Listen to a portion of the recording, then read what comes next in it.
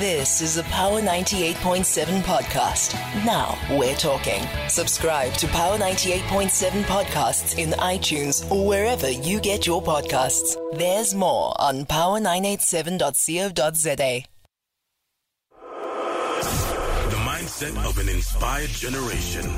Power 98.7. Now we're talking. At exactly 12 minutes past 7 on the line, we are with architect of the National Assembly building, Jack van der Lek, who designed the National Assembly building in the 1980s and supervised its construction. And he says that the repair bill is likely going to run into hundreds of millions, as much as 1 billion, depending on the extent of the damage. Good morning, Jack. Hi, Gwenna. How are you doing? Good, and how are you? I'm fine. Thank you very much. Great stuff. So, just maybe take us back to just the idea behind building such a magnificent building way back in the 80s. What was the mandate? What was the call for action for you as an architect? Well, look, I headed up a team of professionals, that includes architects, engineers, quantity surveyors, electrical, mechanical, structural engineers at the time. But the object, simply, Gwenna, was to provide more space for the proper functioning of Parliament, because the numbers had increased, members of Parliament had increased, but there was not sufficient space for everybody.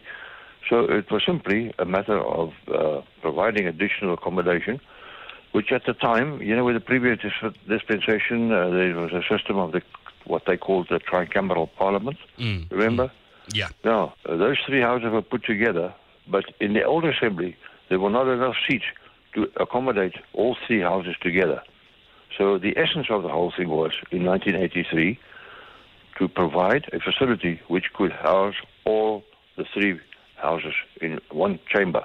And that's how then of course the chamber was the focal event, and with the chamber you had the speaker's offices, we had committee rooms, we had lots of offices to provide, because there was a general shortage. The sort of whole political operation in the country expanded, and that needed more space. So that was that was the basic brief. So looking into that, back then, how much did a process like that, a project like that, cost roughly? Well, at the time, let's put at the final figure. We built that thing, the whole extension, for just under 32 million rand. Which, at that time was a sizable amount. It was a lot of money in 1984 or 83. 84, yes, it was a lot of money. But, of course, it was the democratic seat of government. And, it was a very important structure, a very, important in the sense that, all political events were focused on Cape Town, at the Houses of Parliament.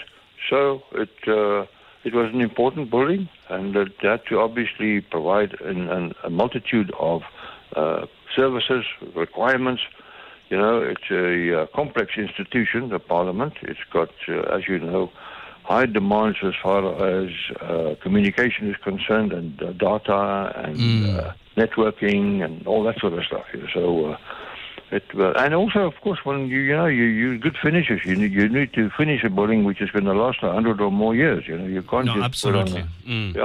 So just out of sheer curiosity, Jack, when you build a building like that, when you design a building like that, things like sprinklers, fire systems, detecting systems come standard with that, right? Absolutely. You have to comply to all the regulations. Building regulations and service regulations, service requirements. And that building, Gwenna, was designed as an independent element attached to an existing complex. It could function on its own completely. It didn't rely in any way on any services connected with the existing parliamentary precinct, And have you had a chance to see, I don't know if you still have access of sorts, to see the extent of the damage at this point after this fire?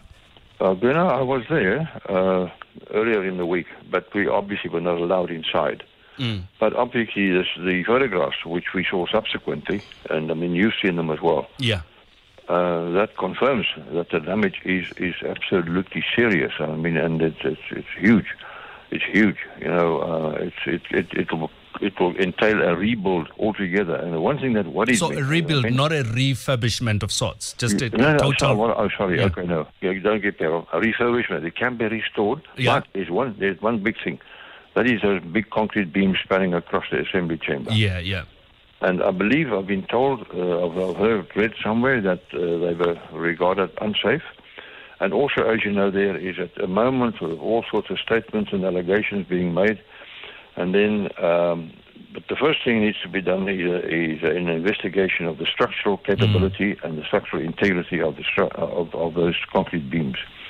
Now, I believe Public Works Department has assembled a team of multidisciplinary experts, which is engineers, architects, and electrical, mechanical guys, the whole team, to do this investigation. That's going to take a while. But it's also important, as far as I'm concerned, that investigation must be led by outsiders. If you know what I mean, independent people. Yeah, absolutely. That's an important element, because we need to have an absolutely objective view of what has happened there. Now, the forensic investigation is presently underway. And until we know what those reports come up with, what they say, only then can we decide what the way forward will be for that building, you see. Fantastic.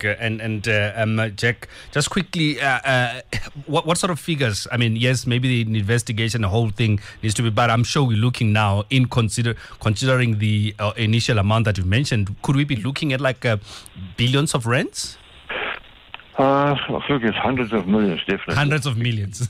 Yes. Okay. Look, I mean, the total floor area was 25,000 square meters. You know, if you multiply that, and I mean, common today, I don't think it'll be excessive to say it could cost 20 to 30 or even more thousand rand per square meter to upgrade the whole thing. You know. Yeah. That puts you 30,000 rand a square meter, puts you up on 750 million. So, you know, the figures are huge. I mean, and it's the taxpayers' money. Jack, we're going to have to leave it there. Unfortunately, we're out of time. But thank you so much for coming through this morning. Architect of the National Assembly Building, Jack van der Lek. So, so we could be going to hundreds of millions. And remember, we're going to pay for this, eh? You've been listening to a Power 98.7 podcast. For more podcasts, visit power987.co.za or subscribe wherever you get your podcasts.